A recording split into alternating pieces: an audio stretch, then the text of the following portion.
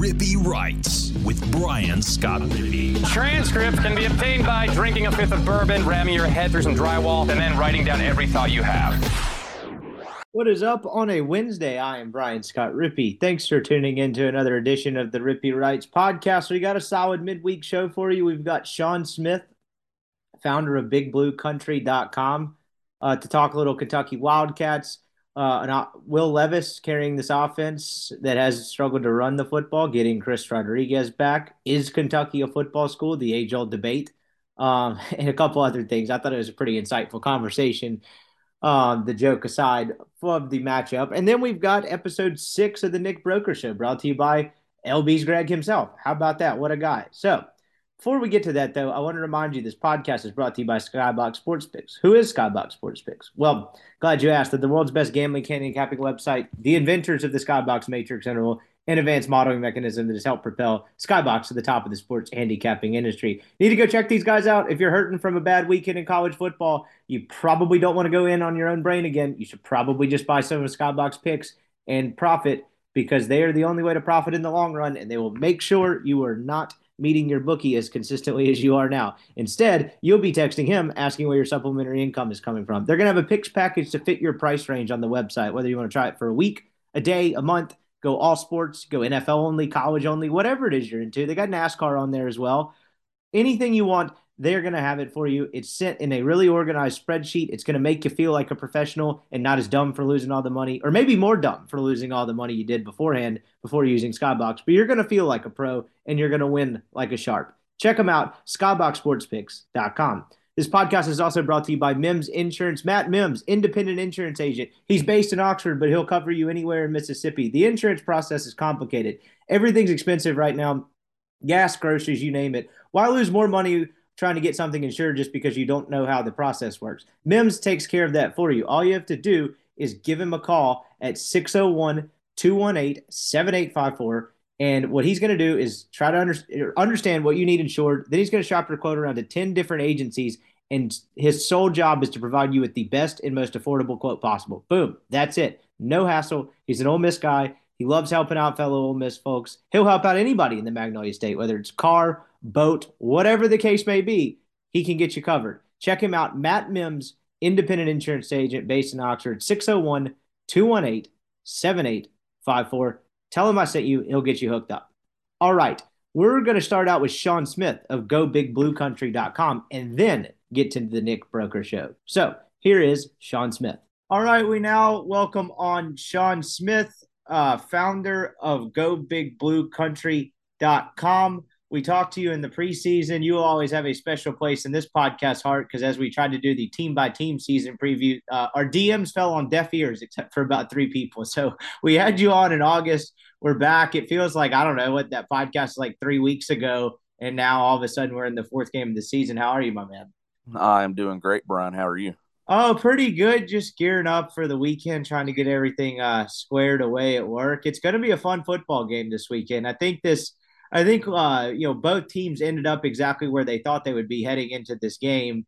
In Ole Miss's case, I'm not necessarily sure that we thought we would learn so little about this team in 4 weeks. Maybe that was naive. Maybe that was a product of not fully realizing just how bad Georgia Tech was. Whereas, correct me if I'm wrong, I feel like this has played out exactly the way you thought it would with Kentucky, where you did have one true test where you learned something about the team. They get a great win down at Florida, and then the rest of it was just kind of get through this and get to the Ole Miss game.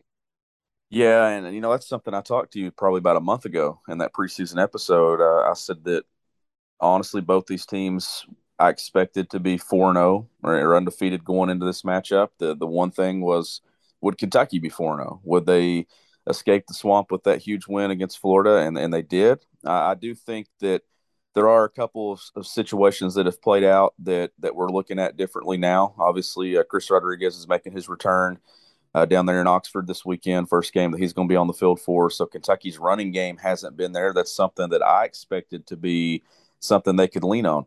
I also thought that they could lean on their offensive line, and they've had some struggles there with some pass protection and keeping Will Levis clean. So Kentucky does have some issues there heading to Oxford. They are 4-0. I do think it's big that Kentucky has already been in that true road environment and not game in the swamp. I think that helps them and going to an environment like Ole Miss. But this to me is going to be where Kentucky's national ranking is put to the test. They've been in the top 10 for the last 2 to 3 weeks.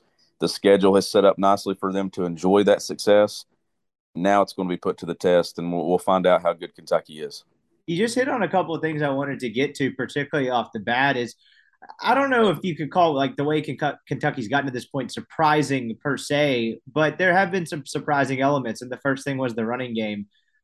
This offense has really been kind of predicated, it seems like, on the shoulders of Will Levis and the passing game. Kentucky averaging under 100 yards rushing the football, and you think just under, and you think, oh, that's not completely terrible, and it's not awful, but it's also against 3 non-conference opponents that you expected to beat pretty handily, and then of course that tough game at Florida as well. What do you think's kind of gone into that? How much of it is it just clear not having Rodriguez? I imagine that can't be all of it, just because I think we found out in this kind of modern age of football, like if you have a good running game, that's every bit as much on the offensive line, no matter who's carrying the football. Now, Chris Rodriguez versus someone else carrying it, does that change?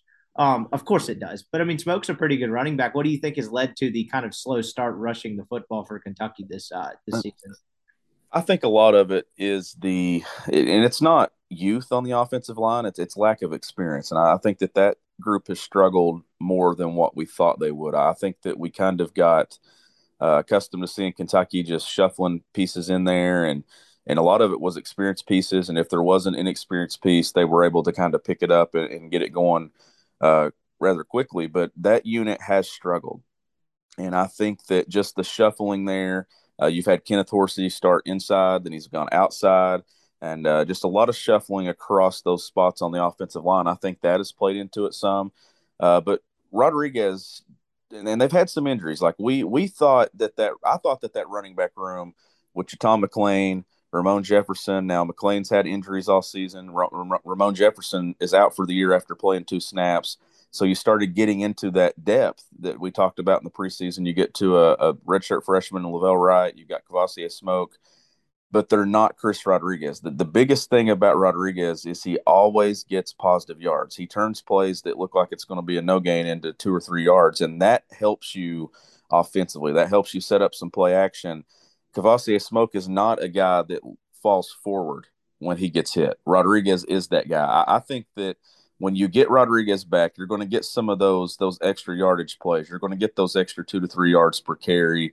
And then Smoke is the perfect change-up and mix-up with his speed and his ability to get outside. So I think that Kentucky's getting a guy that's going to be strong between the tackles, and I think that's going to help this offensive line, because when they get into predictable pass situations right now, they have had trouble keeping Will Levis clean. And I think they need that balance. They need to get some not be as predictable and get better in play action and get better opportunities. And I think that's where Chris Rodriguez helps.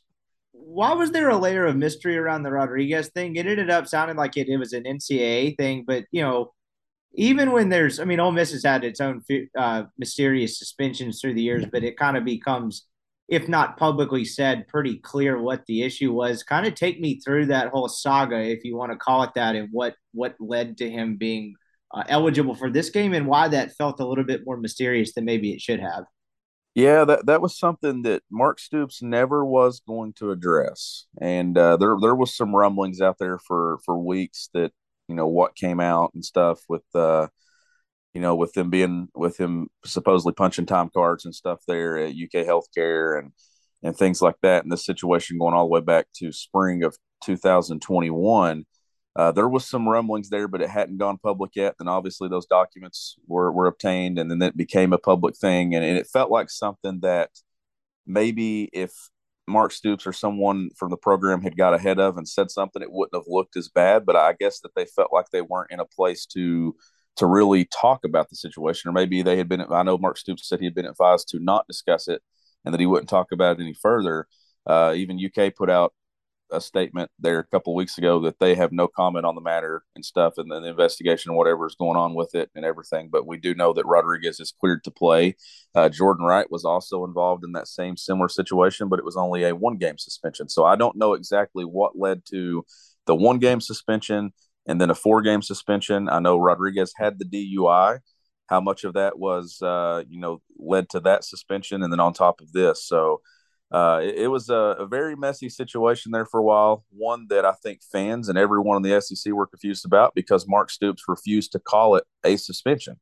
So it was more of a he's not suspended. We're just waiting on the NCAA to clear this. So really an odd situation leading into the season, and a guy in Rodriguez that now I think he has to average somewhere close to 126 yards per game to break Kentucky's all-time rushing record. That number was actually going to be around 89 to 90 yards a game had he been able to play a full season. So it's he's got some work to do, unfortunately, but Kentucky gets a very, very talented piece back this week. Do you was that surprising to anyone at all? Just because, look, I mean, look, every college, every university has ways to work around, whether it's, guys getting jobs they're not supposed to or blah, blah, blah. You get the point. But that felt like a pre-NIL thing. Like, I feel like maybe I just haven't been paying attention, but I haven't heard of that type of thing in kind of the current world of NIL. It just that feels like a very like 2012 type deal. Whereas, now you can kind of just find ways to actually pay these kids legally. Like, was that surprising to anyone around the program at all? I think so to an extent, but then I think you also kind of know that some things do go on. I mean, there are some things that happen, and I guess that this actually was going on before NIL was approved. So I think that this was something that had been taking place and had happened. I think it dated all the way back to spring of 2021, and I think maybe even back a little bit beyond that with some things. So I think now you're at a point where if anything like that happens, I think we all should be surprised, because why is it happening? Because you do have NIL. You have other ways for these players to actually make name off their name and their image and their likeness. So there shouldn't be anything going on behind the scenes. There shouldn't be anything being used as a way for players to make income. I think moving forward, if you hear anything like this, and I think it's the point you're like, okay, well, why is this even taking place?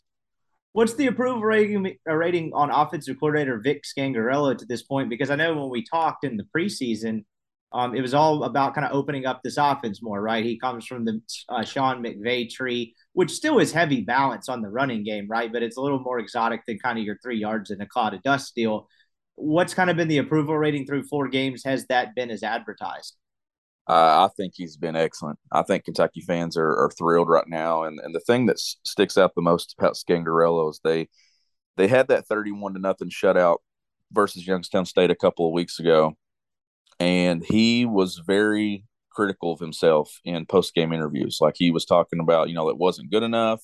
We got to be better than this. We got to do better than that. And then the offense did struggle at times that day. I mean, it has struggled in large part due to the offensive line's, inability to protect Will Levis. Will Levis is still having a remarkable year. I think Will is significantly improved from last year. You can see the development at that position, but I think fans are most happy about the playmakers that Kentucky has on the outside. You're talking Barian Brown, who's been a 2-time SEC Player of the Week, 1 special teams, 1 Freshman of the Week. You've had Dane Key.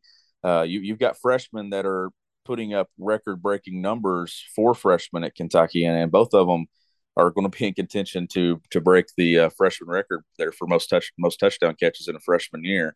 I think that's been a big adjustment and something that Kentucky fans are like. And obviously that comes with having better talent at that position. This is the most talent they've had at wide receiver in the Mark Stoops era. You're seeing the tight ends get involved. You're seeing a mixture there with Keaton Upshaw and Justice Dingle and Brendan Bates. You're seeing some balance across the board with more than last year. It was Wan'Dale Robinson catching passes. This year it's been Tavion Robinson, Dane Key, Barian Brown. You've been hitting the tight ends. I think that has been the biggest thing that fans are so excited about with Rich Scangarello and where this Kentucky offense is going. And I think that this is an offense as they fix their offensive line issues. And I think that is something that will improve as the season goes along. Do they get to where they want to be? I don't know. But I think by the time you get to week 7, week 8, week 9, I think that this will be one of the better offenses in the country, in the SEC, especially if they can find that balance now with Rodriguez returning. Yeah, because he adds he adds kind of a huge layer to that balance, right? You mentioned the not falling forward and a couple of those things. I know Ole Miss fans kind of saw the version of that last year with Jerrion Ealy. Ole Miss had a couple of good backs behind him too, but he was, as athletic as he wasn't a guy that always fell forward. And Ole Miss certainly has that in spades this year. And a lot of that kind of leads to the similarities between these two teams, and one of them being at quarterback, where neither guy's numbers are going to blow you away through 4 games, but that doesn't really tell the story. I think Jackson Dart has been pretty good for Ole Miss through 4 games. It sounds like kind of the same thing with Will Levis. You mentioned the improvement. What do you like? What do you see as opposed to last year, kind of specific area wise, where he has improved? To me, I think he's settling in the pocket a lot better. I think the confidence in his arm is there. He's always had the big arm, but now it feels like that he's confident in his decision making. I thought last year at times he'd get happy feet. He'd overthrow some balls. He would throw some balls way too hard. But now what I'm seeing is I'm seeing a quarterback that's standing in the pocket. He's making NFL throws. I think that you've gone through 4 games now, and I can look at every single game and say that he's probably made 3 or 4 balls or 3 or 4 throws that you see quarterbacks on Sundays make. And now you're starting to see him, Todd McShay talking about he's a clear-cut top 3 option at quarterback in the 2023 draft, and I agree with that. But you're seeing him be able to spread the ball around. I think the biggest thing that's going to go into this week is I think you're going to see Kentucky get more involved in that quarterback run game. I think you're going to see Levis some takeoff and maybe have some design runs, especially on 3rd down and maybe in the red zone some. I think Kentucky's going to try to, with Rodriguez coming back and things like that, I think you're going to see Kentucky get a little bit more dialed in with some quarterback runs and stuff. And maybe that's something that they haven't shown as much to this point. But I think Will is putting up great numbers. I just see a more confident quarterback this year than what I saw a year ago. But I mean, he carries himself well. Like he looks like a guy that could lead an NFL franchise. He's very positive and upbeat. He always handles himself well in interviews, and I just see a guy that is very confident in himself and in his team right now. The last 2 results, Kentucky kind of sleptwalked through the early portions of both games, right? And we've talked about this a lot on this show because that happened to Ole Miss in the second half of its game against Troy, and then of course last week against Tulsa, where it's one of those deals where you never really felt like the game was in doubt, but you're also watching it and you're thinking, oh, well, this doesn't look great. I've had this theory for a while now. It seems like it's harder to get guys up for games like Northern Illinois, games like Youngstown State, and as we kind of transition into whatever this modern or next era of college football is, games like that seem like they're kind of close to going by the wayside. I don't know if they'll ever kind of eliminate the bye games. I don't know where all of this is headed directly, but do you kind of subscribe to that theory? Whereas like 10 years ago, it kind of was what it was. You knew you had 3 or 4 of those on the schedule, whereas you still do now. It just seems a lot harder to get guys locked in for 4 quarters in a game where you know the result is never really in doubt. I do. I mean, obviously, even covering these programs as media, we have those games where you circle and you're like, I don't really know what the storylines are going to be in this one. Like this one isn't as exciting. The engagement's not there. But this one, like in a big SEC game, it just has that different feeling to it. Like Kentucky, Florida had a different level of excitement to it. Kentucky, Ole Miss has a different level of excitement to it. I think that obviously if I feel that way at 33 years old, I'm sure these guys at 18, 19, 20, 21, 22, they probably feel the exact same way. So I think you see more attention to detail and dialed in more, especially and from Kentucky's vantage point, I think going on the road, that you have to be at your best from the opening kickoff. And I think you're going to see some energy on both sides here. I think you're going to see Ole Miss up for this game. I think you're going to see Kentucky up for this game. Ole Miss is the favorite, so Mark Stoops and Kentucky can kind of play that chip on their shoulder this week a little bit more, something that they haven't been able to do this year. But this is an Ole Miss team sitting there number 14 in the AP poll that if they get a win against a top 10 Kentucky team, they probably jump into that top 10. Whichever team wins this game, it sets themselves up very nicely. At Kentucky especially, if Kentucky gets this win, it returns home for back-to-back games versus South Carolina and Mississippi State before they go on the road to Knoxville here in October. They get a bye week on October 22nd, then they go on the road to Tennessee. Like, if Kentucky can find a way to get this win in Oxford, which is going to be difficult, I think this is one of the most difficult games on the schedule. You could be talking about an undefeated Kentucky team going to Knoxville with Tennessee maybe having 1 loss, maybe undefeated if they can get a win against Alabama. Kentucky really puts himself in a great position here if they can pick up a win. But Ole Miss does as well. Yeah, you're exactly right. I mean, we talked about this in the preseason, but it seems even more evident now. If Kentucky is able to walk out of Oxford with the win, I mean, I don't want to say 10-2, like put it in pencil, but like it seems probable, even if you drop the Tennessee and the Georgia game. And look, there's very possibility they could split that. I'd probably lean more towards the fact them getting a win in Knoxville just with the way Georgia's looked so far this season. But I mean, yeah, that's absolutely kind of, I mean, do you feel Well, like that's pretty probable at this point if they are able to win on Saturday? well, yeah, I'll even take it on look at it on the other side. I think whichever team wins this game on Saturday is undefeated on October 29th. If Ole Miss wins, I think Ole Miss beats Vandy. I think they beat Auburn. I think they beat LSU, and then they're going into A&M on October 29th unbeaten. Like I think that this whoever wins this game, I think will still be undefeated on October the 29th. Which is it's crazy to think about where a game like this on the 1st of October really sets you up and how much it changes the outlook for the rest of the year, particularly in Ole Miss's case. They have a much tougher road ahead because they've got 8 SEC games staring them down the pipe, right? They're going to play at A&M. They've got Alabama. There are some tough games on there, but with the way A&M's looked, and they got to go to Arkansas too. But that, I mean, I don't know if watching that game last weekend between those two teams, I didn't leave thinking, wow, these are two great football teams. And kind of the I don't want to go so far to say the parity in the SEC because I'm just not ready to write off Alabama yet after a sluggish performance at Texas. But everyone behind them, particularly in the West, it's kind of like, well, no one else really scares you by any Yeah. means, and it's still going to be tough games, particularly playing them on the road. But they do not seem as daunting as they did a couple weeks ago. I don't know if that's the same with Kentucky's case though, because in my opinion, Tennessee's looked as good or better than Yep. advertised, than just Georgia's Georgia.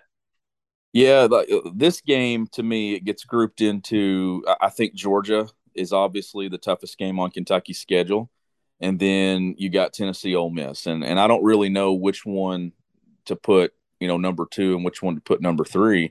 I think obviously you got to talk about Mark Stoops' struggles on the road against SEC West opponents, and not even just Mark Stoops' struggles, but I mean, go over the course of history here. It's Kentucky struggles. I mean, Kentucky usually, obviously, they play Mississippi State on the road every other year, but this is a program that has not won an SEC road game since they won at Auburn, I believe, back in 2009. So we're talking 13 years since the last SEC West road win for Kentucky football. So that's another milestone and kind of streak that Mark Stoops would like to bust this weekend. But this is easily one of the top three toughest games on Kentucky's schedule. I think Florida we thought was probably going to be in that top four. I do think that one's still up there, obviously going to that road environment. So they got one of them, but this is the next step on the schedule, and it's a big one. Can Kentucky get to 5-0, or can Ole Miss get to 5-0? It's one of those games that you circle in the preseason, and you expect it to be big, and it's played out the way we all thought it would, getting to this point. One of the things I think probably from the Kentucky vantage point, where if you look at a certain matchup and you're like, this could not be good, is the fact that Kentucky has seemed a little bit more susceptible to the run than you might have thought this year. Do you agree with that assessment, and what do you think has caused that, if so? Yeah, and obviously they're going to be significantly tested this weekend. I mean, that is a lethal rushing attack that Ole Miss has there. I mean, you're talking number 4 nationally in yards per game, number 8 nationally in rushing attempts per game, and I mean, you're top? I think 5 categories where they're top 10, 15 rushing touchdowns, number 3 in the country, 65.1% run rate, number 7. Just going through some stats here, but I think Kentucky's going to be tested there for sure. And I think that that the defense to me is a strong area for this team. I think Brad White has done an excellent job. I think this is it for Brad White in Lexington. I would be shocked if Brad White is still the defensive coordinator next year, not because he's losing his job, but because he's going to be a head coach somewhere. I think that's going to be one of the next top names that you see for some of these jobs that open up. So, and you saw what this program did and what Mark Stoops and Brad White dialed up for Anthony Richardson and Florida in week 2. I would expect Kentucky's defensive game plan to be geared towards stopping that Ole Miss run. And I honestly, I'm confident that they'll have something together to do that. I think that's going to be something that they're gonna have a chip on their shoulder, and they're going to improve themselves again. And I expect a really solid game plan. But Ole Miss is talented. Ole Miss's running back room, very talented. That I think that's where this outcome lies. If Kentucky can stop the Ole Miss run, I think Kentucky wins. If they can't, I think Ole Miss wins. Do you think if it comes down to it, and that's kind of the similar thing with Ole Miss, where they gave up some yardage last week. Tulsa had a really big bruising running back, and they kind of ran right at him on a few times, and Ole Miss was a little bit susceptible to it. That was probably the concern coming into the year is like, can this defense stop a team that runs straight at them? If the latter is the case, and Ole Miss is pretty good against the run, do you think Will Levis can win this game throwing the football? This is one of those games where you look at it. I said the Florida game to me was a game where he's going to earn respect when it comes to NFL draft boards and a national level. And I thought that was a game where he had to make some plays, especially without Chris Rodriguez on the road. Getting Rodriguez back this week, I think just the threat of Rodriguez, the eyes that he requires in the backfield. I mean, you're talking about linebackers and things having to pay attention to him. It's going to help Kentucky, especially in the play action game. But from what I've seen of Will to this point and what I've seen from Kentucky's wide receivers, their tight ends, I do think that if you get down to a situation, I think Kentucky where they have to throw the ball, I do think that Will Levis is good enough to win a game with his arm. So if Kentucky gets in a situation late in the game and they got to drive down the field, they got to march down the field, I think Will Levis has the ability to make those throws. I think Tavion Robinson and Barian Brown and Dane Key have the playmaking ability to make a big play when needed. So I think Kentucky's in a good spot here. I still think it's very difficult to pick this game though. If it were a not game, I was probably going to lean more towards Ole Miss, but I think Kentucky actually gets a break with it being a noon kickoff because, an 11 a.m. kickoff there. That's another thing starting a little bit. It's always noon here in the Eastern time zone, but I think they catch a little bit of a break there. I don't think you get the full day build up, the energy around the stadium and all that for a big time top 15 showdown in the SEC. Not being it not, I think Kentucky catches a break there for sure. Tavion Robinson, I wouldn't say he's undervalued at this point. I think everyone's kind of seen what he's been able to do and change the calculus for this offense. That's the first good receiver Ole Miss will have faced this year. But, you talk about Will Levis a lot. You're getting Chris Rodriguez back a lot, this Kentucky running game. But how much of a difference maker has Robinson been in terms of what they're just able to do offensively from opening up the menu? Because again, that's a guy that you have to you have to monitor him on every play. You got to know exactly where he is on the field. Ole Miss hasn't really faced that guy yet. How much of a difference has he made just in terms of what Kentucky is able to do offensively? A big time difference. I think that you're seeing another guy that I think will play on Sundays that maybe you didn't think so until he got to Kentucky. And I think that that's where Kentucky's improved the most the last 2 years. You saw Wan'Dale Robinson showcase his game for a year now in the NFL. Tavion Robinson, this is what's crazy, Brian. He had never had a 100-yard receiving game until he got to Kentucky, and now he's already had two in the first four.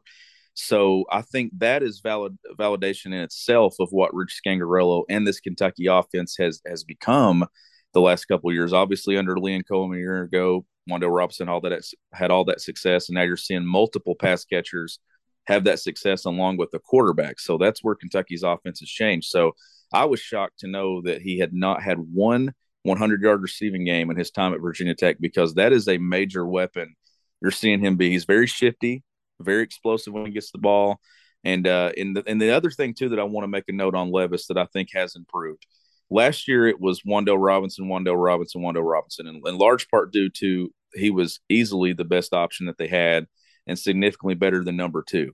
Kentucky has more balanced talent across the board at wide receiver now and at tight end that you're seeing Will spread this thing around. You're seeing Robinson get involved, already has a couple of touchdowns. Dane Key has a couple of touchdowns. Barry Brown has a couple of touchdowns. You're seeing more balance across the board at that wide receiver position. And I think that is making it more difficult for teams to prepare for Kentucky offensively. You mentioned, as we wrap up here, just a couple of miscellaneous items bouncing around. You mentioned the 11 a.m. kickoff. We were talking about that right before we started recording. Like, I guess we just have to get our brains adjusted to the fact that TV's like, oh, this 11 a.m. game, cash cow ratings wise, we're not going to put like, I don't want to say gone are the days of the Jefferson Pilot game, because you have other 11 a.m. games that aren't great. The SEC Network one, whatever. Some weeks, but it feels like we haven't gotten adjusted to it. You mentioned Kentucky fans coming down there, maybe not getting the full Grove experience.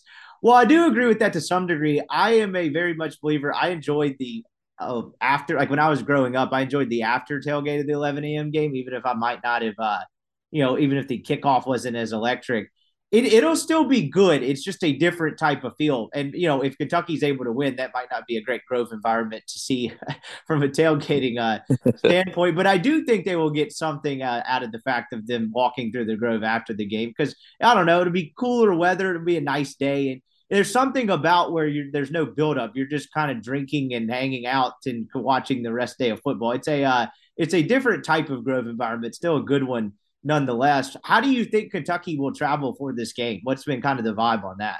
I've been hearing that a lot of fans are making the trip. Like, I think that this is going to be one of the more impressive showings that Kentucky's had on the road under Mark Stoops. I expect the catwalk, wherever it is down there, whatever time it will be, it'll be very early that morning. Probably sometime around 8 a.m. Local time down there when Kentucky arrives at the stadium. So I'm expecting a huge Kentucky turnout. I think that it's crazy to think that Mark Stoops is the longest tenured coach in the SEC East, and he's never been to Ole Miss.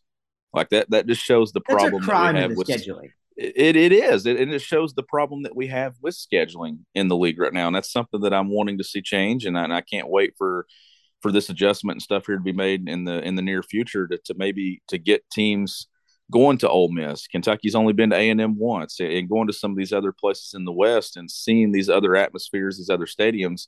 I haven't been to LSU yet since I've been on the beat, so there are some places that I'd like to go, and Ole Miss is one of those. I was at that game when Randall Cobb and them were there. I think that was 2009 or maybe 2010. I was down there at Ole Miss. I love that experience of the Grove. I think it's a beautiful stadium, and I know they've made some changes since then. So I think it's one that Kentucky fans are certainly looking forward to.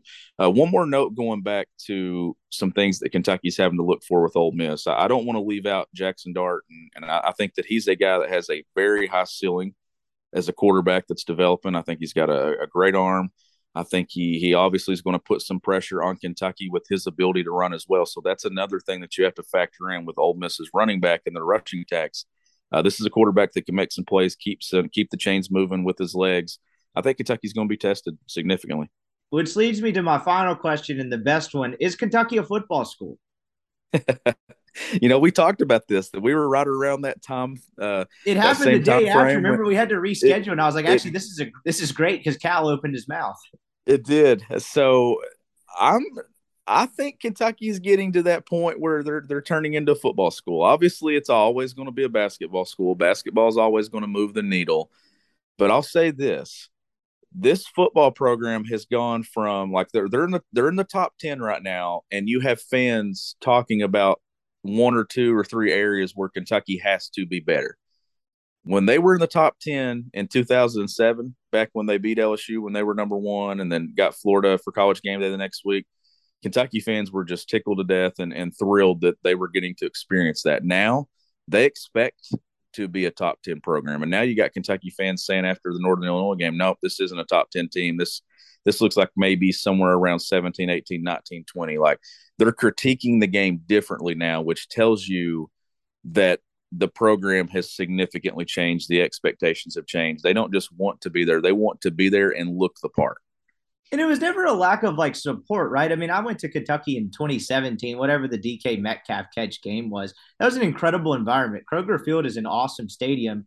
It was never one of those things like look, this is an extreme example, but like Kansas, where they simply just don't give a shit. It was just more of a resources put into basketball thing, right? Well, it's all, yeah. And two, these fans have always showed up for football. Right. I remember as a kid being a season ticket holder and Kentucky winning 5 or 6 games a year, and you'd go to then Commonwealth Stadium and there'd be 71,000 people. It didn't matter who they were playing. If they were playing Norfolk State or Idaho State or LSU or Ole Miss, it didn't matter. There were 71,000 people in that stadium, going wild, going crazy, backing their team. And it was like that all the way throughout the year. And what I always said is you have a fan base that I think they've always been just as passionate about football as they are basketball. But you don't get to see that on a national level unless they're good, because they don't. It's something like, I mean, we know this, like the teams that are good get talked about more. And for the last 5 or 6 years, Mark Stoops' program has been a solid program in the SEC, one that continues to climb the ladder. And the biggest thing it's not dropped. Like you get the programs that every other year they're good, and then they have a year or two off, and then they're good again. Like this has been a consistent program that I think has helped gain national respect, not only in the SEC but on a national level as well, because of their consistency being good, being that consistent now, getting to 9 to 10 wins a couple of times out of the last 4 years, going to really good bowl games and playing on New Year's Day and things like that. I think that has significantly helped this program kind of brand itself even more nationally. I won't ask you for a prediction because honestly, I don't even know mine yet. I'd probably just slightly lean Kentucky at this point, just because I feel like we know a little bit more, like we know more about them, more established, kind of an older team with more guys back. Whereas, like, I don't know anything about Ole Miss. I think they're good. I think could they suck? Like, yes, that's definitely a real possibility. I just don't know a whole lot. I'll ask it in this way: if Stoops is able to win this game, where would this rank among Stoops' wins through his tenure? Oh, wow, that's a really good question, and one that let me think here. Let's see. Obviously, the wins versus Florida you have to put up there, especially that win in the Swamp, and then you got to throw the bowl wins in there. But I think, given the moment where Kentucky is, number 7 in the AP poll, I believe they're number 8 in the coaches poll, so they're both there in the top 10. Given the moment where you are 4-0, you already have a win against Florida. You haven't beaten an SEC West opponent on the road.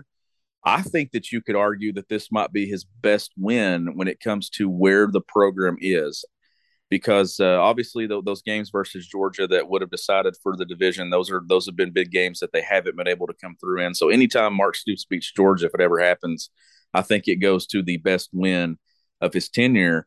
Now, if they beat Ole Miss, this won't be the best team that they've beaten, but I think given the moment and the situation and the environment and what it could mean moving forward, I think if he gets a win in the Grove Saturday, I think that this goes to the top win of the Mark Stoops era just because of the moment and everything surrounding it and where Kentucky's at. Like, if they get this win, you're talking about a Kentucky team that could jump all the way into the top 5 coming home playing South Carolina, a team that I think they're better than, and then getting Mississippi State at home the next week. Like, where does Kentucky fall after 2 more home games in a bye week on the road playing a Tennessee team that very well could be a top 5, top 6 team then as well? So I think given all the things that surround this game, I think it would probably have to go number 1, just given the buildup for it and what it means moving forward if he gets it.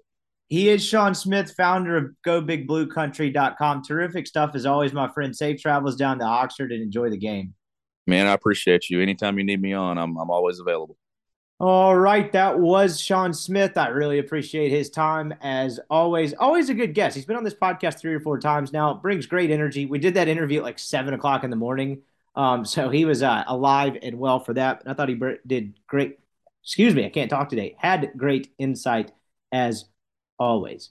So before we get to the Nick Broker Show, I wanted to remind you this podcast is presented by our friends at BetterHelp. BetterHelp is a fully proven online therapy service that'll get you coordinated and in touch with a licensed counselor within 48 hours. We put gas in our cars, we change the tires, we rotate the wheels, we do routine maintenance on it because it wouldn't work very well otherwise. Your brain's no different. How your brain functions affects the way you live. Therapy is an easy, safe, relaxing way to improve brain performance, ease the anxiety. Sometimes it helps just to talk to someone. BetterHelp is here to get you in touch with a licensed therapist, and you don't even have to go on camera if you don't want to. You can just talk to someone else on the other side of a screen. They can't see you. Super laid back. Shouldn't be timid to try it if you're feeling anxious or feeling like you need it at all. Check them out. BetterHelp.com. Use the promo code MPW if you do sign up, and that'll get you 10% off. The podcast is also brought to you by our man, LB's Greg, but he's actually bringing us the Nick Broker Show this week. So Greg slings the meats. I called him earlier. He was knee deep in about 250 pounds of sausage. I'm not actually sure what that means, but I just kind of went with it. So here is Nick Broker, presented by LB's University Avenue in Oxford. All right, we now welcome in Nick, episode 5 of the Nick Broker Show. This one's sponsored by LB's Meats. You guys know the drill if you listen to this podcast already. LB's is the greatest place in the world. Nick can attest to that. How you doing, my man? Good. How are you doing? Pretty good. I heard you're a pretty frequent customer at LB's. I was telling Greg about the podcast, and he was like, "You don't have to pitch me on this idea." He comes in all the time. What's your kind of go-to there? Oh man, I love their jalapeno poppers. Always get those and some asparagus, some potatoes. Kind of try to mix it up on the steak. love their fillets and strips. Those are kind of like the main things, and I always try to get some sausage too. I love it there. Yeah, it's the greatest. Greg's like a meat scientist. Every time I call him, I'm like, "Well, what are you doing?" The other day, he was like, "I'm working on a flaming hot Cheeto sausage." I was like, "I don't even know how that works." But have you had it? I have had it, and like when I first got it, I was like kind of skeptical. I was like, "That sounds interesting. Let's give that a whirl." And it was really good. Like I was like skeptical just hearing about it. I was like, "Greg, what kind of idea is this?" And then he was like, "Trust me, it sells." Apparently, it does. yeah, it's awesome. Did you do the Funyun? Because that was another one I called him about one day, and he was like, "I'm working in some Funyuns in there as a Funyun sausage." I haven't had that one. Okay, well, maybe that's the next one up on the plate. But go stop by CMLB's University Avenue there in Oxford. Even like the basic stuff is good. Greg, one time I was going on a golf trip with like 10 or 12 buddies, and Greg was just like, "Let me throw you guys some filet burgers." I didn't really think anything about it. We got it on the grill. I was like, "Damn, these are good burgers." Like, it's not like you're just kind of hunk of meat you throw on the grill. They're too big to eat. I was like, "These are incredible." Their burgers are awesome. Yeah, there's nothing bad going on at LB's these days. Speaking of not much bad going on, you guys 4-0, coming off another win against Tulsa. I know there's a lot that's like happened in the first 4 weeks. And I know we talked, I guess, right before Georgia Tech, but is this a bigger challenge in competition, to say the least, this week? Is there a different sense in the air at practice as you guys now hit 8 straight SEC games? We've talked about the unique schedule before, but like, does it kind of finally feel like it's here? Yeah, I mean, I think there's more of a sense of urgency now, and we sense what's ahead and what's here this weekend. So we can definitely tell, it's conference play. I mean, everybody kind of gets really excited for that, especially when you have 8 straight in a row. So. And you got cooler weather, like you can already sense. I mean, just from me talking to people, is like more people are coming in town this weekend. Like they were in the mix for game day. I don't know what goes into that process, but it was definitely one of the 3 games on the short list. It's kind of the first huge football weekend of the year, despite I know they already had 3 other home games, but like this feels like the first kind of big Oxford weekend of the fall. Let's take a look back a little bit. You guys come off a win over Tulsa, and I know this has kind of been a big talking point, where you guys got up ahead of Tulsa. They kind of crept back in the second half. Kind of the same thing with Troy, but it was one of those things where, I mean, you guys may have felt differently, but I don't think anyone watching ever thought the game was actually in doubt, even though it got close. And I'm just curious, for you guys, when you're in your 4th game in a row like that, where you should win the game, it's hot, it's at home, is it a little bit more difficult to stay kind of razor sharp when you guys haven't really been tested to that degree, and you're on your 16th quarter of football in a row where you're expected to beat the other team handedly, if that makes sense? Yeah, a little bit, but I mean, we can't really let things like that, kind of control the outcome of it. I mean, felt like we should have played better, obviously. So, but there's still a lot to learn from a game like that. Was Tulsa the most physical team you guys played? I know Georgia Tech had a pretty good defensive front, but it felt like Tulsa had a surprising amount of athletes. Some of them I know are on the offensive side of the ball. I don't know where the hell they got that 255-pound running back, but he could play on my team. That kid's pretty damn good. But they look like they really got after defensively. It's a weird offense to prepare for. But just from your vantage point on the offensive line, do you think they were among the most physical teams you guys have played? Probably so far this season, yeah. And, I thought we did a pretty good job up front, but again, still a lot of ways to get better. Yeah, for sure. Again, another successful running the football for you guys. I mean, it's kind of becoming one of those things. It's funny to watch you guys on TV because you'll have the announcers be like, well, Lane Kiffin likes to throw it all around the yard, but these guys are they're going to run it this year. It's like, do y'all read any sort of game notes? Ole Miss led the SEC in rushing the last 2 years. Like, what are you talking about? Just kind of, I know it's another almost a broken record at this point, but what's it been blocking in front of, Bentley, Evans, Judkins? I mean, it feels like every single week we know how good Evans is, but Judkins continues to prove himself, and kind of what an incredible specimen he is at 18 years old. What's it been like watching them on a game by game basis get better? Yeah, I mean, like you said, I think that's one of the craziest part is each week we're all getting better. The running backs too, like you said. So I mean, Zach's obviously really special. Dude can really carry it too, and Q at such a young age is just phenomenal. Sky's the limit for him. Are you ever do you ever holy cow, this kid's smart? Because I talked to him for that NIL interview. I told this story on the podcast ad nauseum, but I interviewed him just like I interviewed you, wrote up the little story. He asked me if I could email it to him to make his own edits. And I was like, wow, this is a first. I'm not sure I've ever had an athlete say that. And then he's like do you know he's into skateboarding? Like, he's just such an interesting kid, but like he'd say something, I'd be like, damn, that was smart, but I didn't even realize it in the moment. He's a really sharp kid.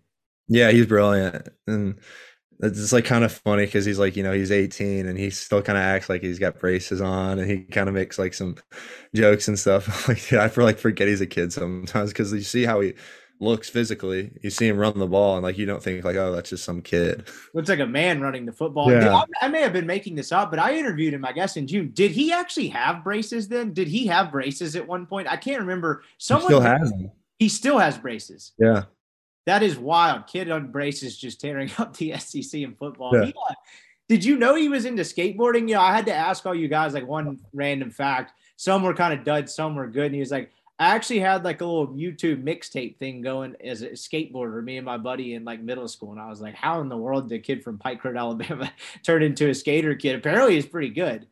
I'm sure he is. He's a good athlete. I bet he's good at like everything. So I'm sure he's good at that too. Yeah, he's like the kid like my mom wishes I was. I asked him some dumb question about like similarities between football and skateboarding. That kid gave me like a 2.5-minute answer, and I was like, that was a terrible question. And this kid somehow found a way to make it not sound incredibly stupid, which is good. Just an all around good kid. So as you guys prep for Kentucky this week, it's an entirely different defensive front than probably what you faced so far. But I'm just curious in general. I know Georgia Tech had some athletes up front, but like, what would you describe to someone the biggest difference between like a non-SEC defensive line and what you face week in and week out in the Southeastern Conference? Yeah, I mean, a lot of it, like you said, is just size and speed. You kind of see just numbers of heights and weights of the Kentucky guys, and they're a lot bigger than what you see in the past. And you turn on the film, and guys are like truly that big. They have like the long arms, and you can see some more upfield explosion and everything. So just gearing up for that, but that's why you sign up to play in the SEC, is to play in games like that. Absolutely. For you at guard, I don't know if you watched or got any text about the broadcast during the Georgia Tech game, but one of the guys on the broadcast, I can't remember if it was the dusty fellow up in the booth or Tom Luganville, seemed like he was about ready to walk down on the field and just give you a bear hug or maybe like a wet kiss. Like 4 plays in a row, they showed you on replay just smashing dudes running the football. And this guy was just screaming out of his mind, like basically just idolizing you. Did you feel like you played as well as he made it sound? Because my God, you need to hire that man as your PR agent. Yeah, I thought I played a good game against Georgia Tech. So I was pretty happy with that, and just got to keep stacking up games like that for sure. The way you're at least for the kind of relatively trained eye here, the way you're built as an offensive lineman, like you're really athletic. And I'm just curious at guard, I know tackles pull some too, but it seems like they really have you kind of getting out in front of these running backs on some of these running concepts where you can kind of gain a little bit of a head of steam in that space and really get after people.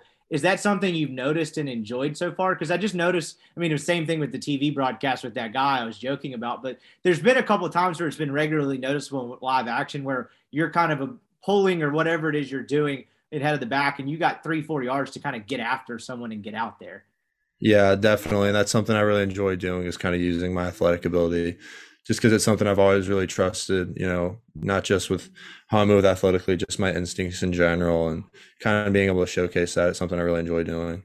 I may have asked you this before, but what's the biggest difference between pass blocking as a tackle and a guard? Because like in my mind, like if you're a left tackle, Myles Garrett or whatever freak the team has on the other end the next week, it's like, great, I'm going up against him. Like I kind of know what my job is. He's going to make some kind of move. Whereas on the inside, I know you have some of that, but are you more susceptible to kind of the stunting and other stuff they try to do to confuse you on the defensive line on the interior? What's kind of the biggest difference in pass blocking on the inside versus outside? As far as like the actual like moves and stuff, you see a lot more speed and athleticism, like bend on the outside compared to like the inside. You're going to see more power, things like that. And the set in general, there's a lot more space at tackle, like a lot more room between you and the defender, and that kind of plays sometimes into the defender's advantage, especially when you're out there on an edge like that. That's why it's such a tough position to play, and the angles are kind of tightened up at guard, especially. It's almost like you're almost like playing like in your own little phone booth, but the margin for error is a lot, because there's less space. Like the margin for error sometimes can be a lot less. Like if you're just 1 or 2 inches off a tackle, you can really make up for that in other ways, because it's still going to take him longer to get to the quarterback because you're so far away. That makes a lot of sense. I never thought about it from like the phone booth analogy. That's a really interesting way to look at it. Do you have to do anything pass blocking wise as a guard in terms of how you combat that? When you mentioned speed versus brute power, do you have like technique wise, do you have to block any differently dealing with, kind of just brunt force up the middle versus speed? How does that kind of work? Yeah, you definitely have to like kind of change your set depending on like the guard set and the tackle set's a lot different. Like the angles are a lot different. Um, as far as like some of the hand placement stuff, that's pretty similar. Like some of your punch timing and like strike location is all pretty similar though. Do you feel like you're on like I feel like sometimes pass blocking at tackle you feel like you're kind of on an island, right? We Mhm. talked about the responsibility against the guy with speed. Do you have to communicate more with like your center, like to your right a little bit when you're pass blocking on the interior? Or is it pretty much the same? Yeah, I mean that's probably one thing about guard is you kind of have to communicate with both sides. When I was playing tackle, is just kind of communicating with the guard, or if it was a full line communication, I mean, it's still allowed that I just tell the guard and he would just kind of relay it down. Um, Playing guard, you kind of have to work both sides of it, kind of let the tackle know sometimes, let the guard, or excuse me, let the center know, because things like that can change a lot. Like just one small call telling the tackle about something I'm doing can change a lot of the play. You've probably dealt with this a little bit with Matt Corral. We haven't seen it much with Dart as well, but I was watching like NFL Red Zone like 2 Sundays ago. I'm sure you've seen the clip of Kyler Murray running around like a cartoon character for 25 seconds. One of the things that cracked me up about that whole thing is the linemen are out there, and it gets to the point where like kind of the initial rush is over, and it's those guys just trying to move like in either in unison or opposite of the quarterback and try to get like basically ad lib blocking for him while that's going on. And after like 10 seconds of it, like the center for the Cardinals looked like he was about ready to just pass out. When the play breaks down like that and something absurd like that happens, is that fun going to try to just pick someone off? Is it tiring? What is that like when, everything goes to hell, he's scrambling around and you're just kind of backyard footballing it? Yeah, it's kind of a difficult thing sometimes. That's because of the rule changes. You can't really pick anybody off either. So it's kind of like in high Right. school, like in high school, that wasn't really a rule. So like that was fun. Like if the quarterback was just running around, like you could just go head on or whatever. In college, it's a lot different, and you can't really sense it either. That's kind of like the tricky part, unless like you're the one that's like the reason for the breakdown. Like you can tell, but like if you're already locked up on your guy, it's tough, especially if your guy's just running around. The defender can see that, so he'll just break a certain way. So that's kind of the tricky part of it. Yeah, I just never thought about it. And I was like, damn, that center looks like he's about to die over there. Yeah, it Running sounds around for like 17 seconds. Like that's gotta be pretty tough. yeah.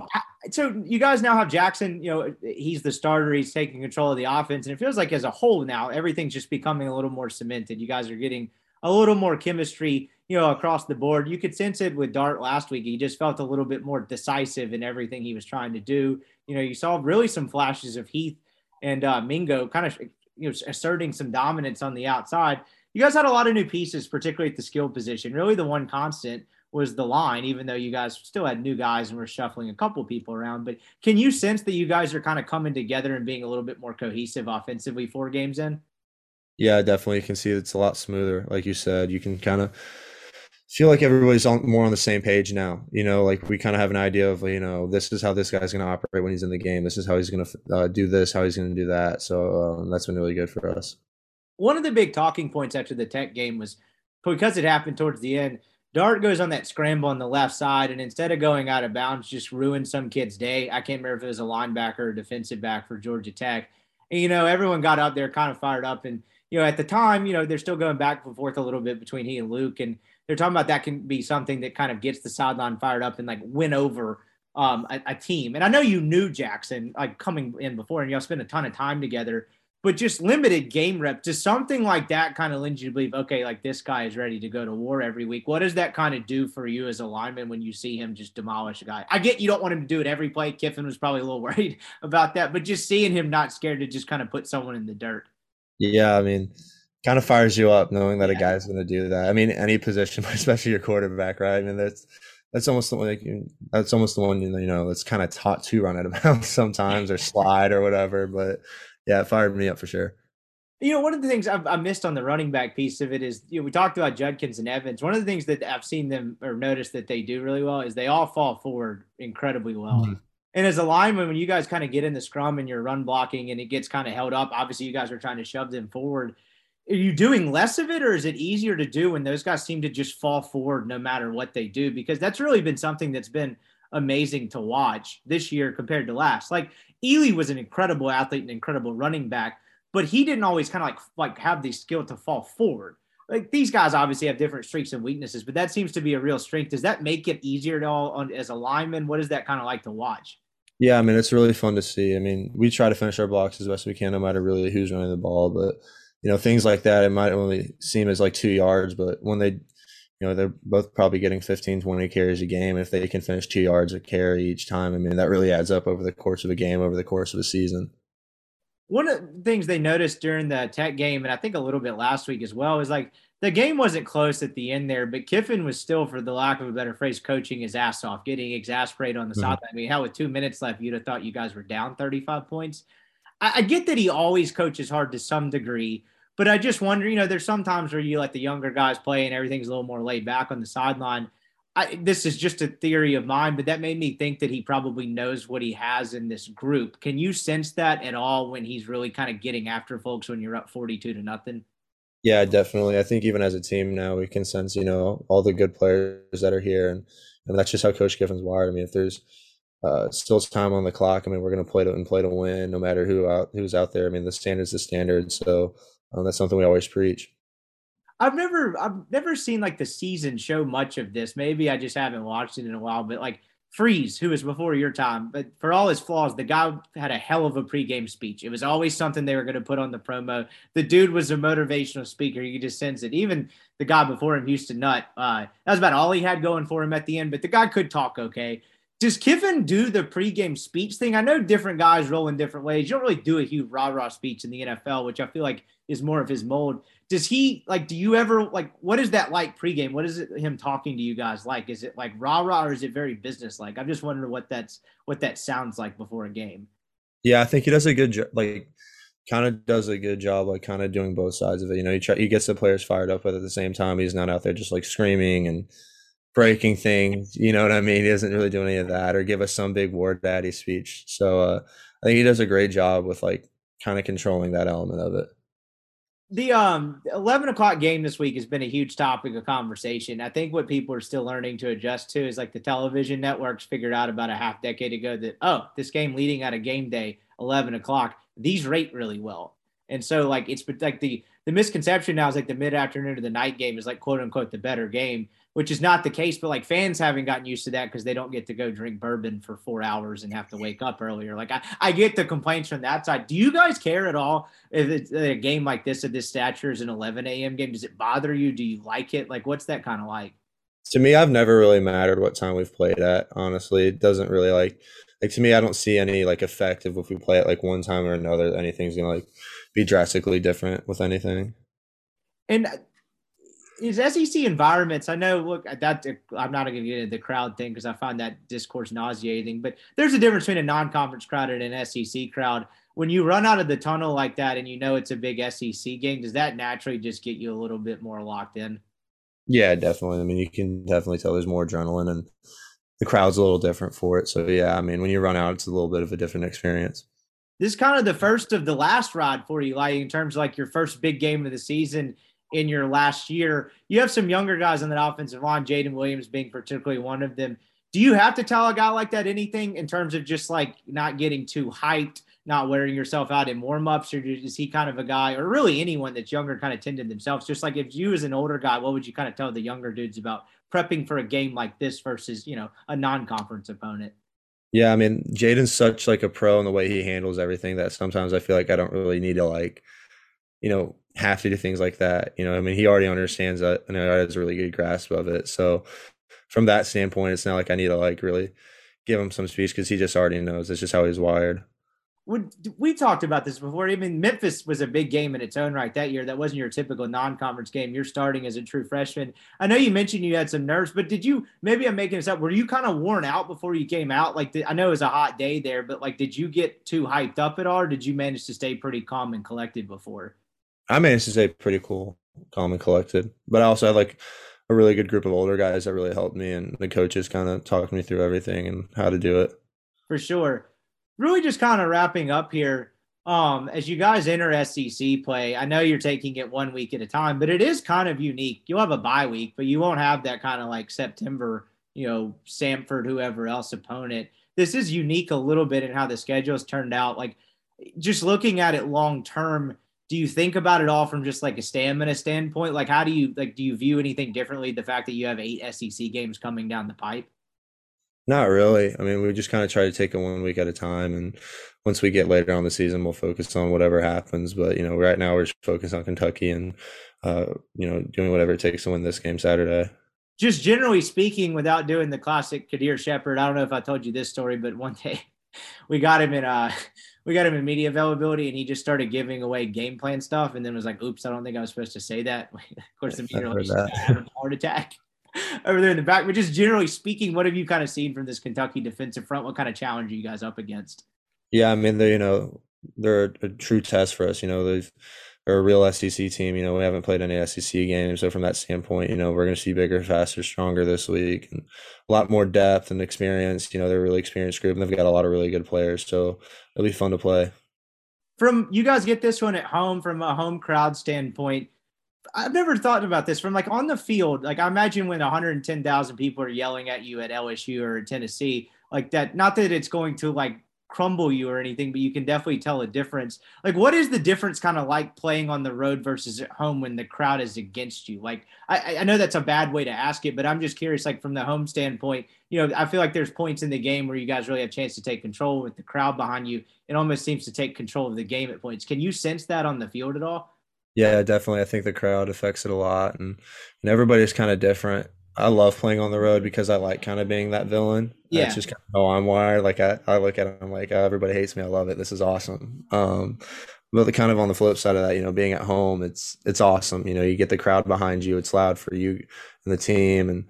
And whenever we do good as a team, that's the crowd's there to fire us up. So were you disappointed at Georgia Tech where you're like, where are all these people? No, it was loud on this one, though. Yeah, no, that was I don't know. They were showing the stands. I was like, damn, that's a lot of powder blue in there. Oh, speaking of that, people love talking about the helmets. How do you guys like them? I know you don't actually care when you get in the game what you're wearing. Do you like the Realtree design? I think it's kind of cool that they changed up the helmets a little bit. Yeah, I think they're sweet. I'm a big fan of them. Really? I think they look cool too. I think they're awesome. I remember I talked to Matt Luke one day, and I was like, it was right in 18, and I guess you came the next year, but they debuted the white helmets, and we were just talking on the side, and I was like, so do you like the uniform change? You're a traditional Ole Miss guy, and he's like, the recruits like them, so therefore I like them. And I was like, all right, fair. That's right. But I think they look pretty tight. How do y'all get shown that? Like, when do y'all know? Did y'all know for a while? Because actually, one of the people that helped design them is actually who I replaced at my day job, oddly enough, small world. Did y'all get told a while back? When did y'all kind of get the reveal? We kind of had an idea, but like there was no official like thing to us that was like, hey, this is like what we're doing. Okay. But like I think there was just kind of a group consensus that at some point we would wear them. Okay. So they gave them, like, they kind of showed them to y'all like earlier in the year. It wasn't like they had like a big thing where they showed us. There was like a picture of in the background of one of Coach Kiffin's like tweets or whatever, okay. And we saw it, and we like as soon as they posted like the graphics and stuff on Monday, we had an idea. Yeah, for sure, that makes sense. I actually think I found out about it through Kiffin's Twitter as well. It's just kind of in the background in his office. I was like, damn, that one looks different. Just kind of wrapping up here. As you go through this last ride, I know I've asked you a couple of times if you like savor it more, but like you probably get out there on Saturday and you're like, all right, we got 8 more of these. They're all going to be competitive, hard games. Like, do you ever take a moment pregame to kind of reflect on things like that? Or are you just focused on the job at hand? When it's game day, I just kind of focus on game day. But like sometimes, after the game, I'll kind of like think about it. You know what I mean? Yeah, for sure. That's really about it from a football standpoint. What's the class schedule going like? Are we any closer to getting me a house? What's going on there?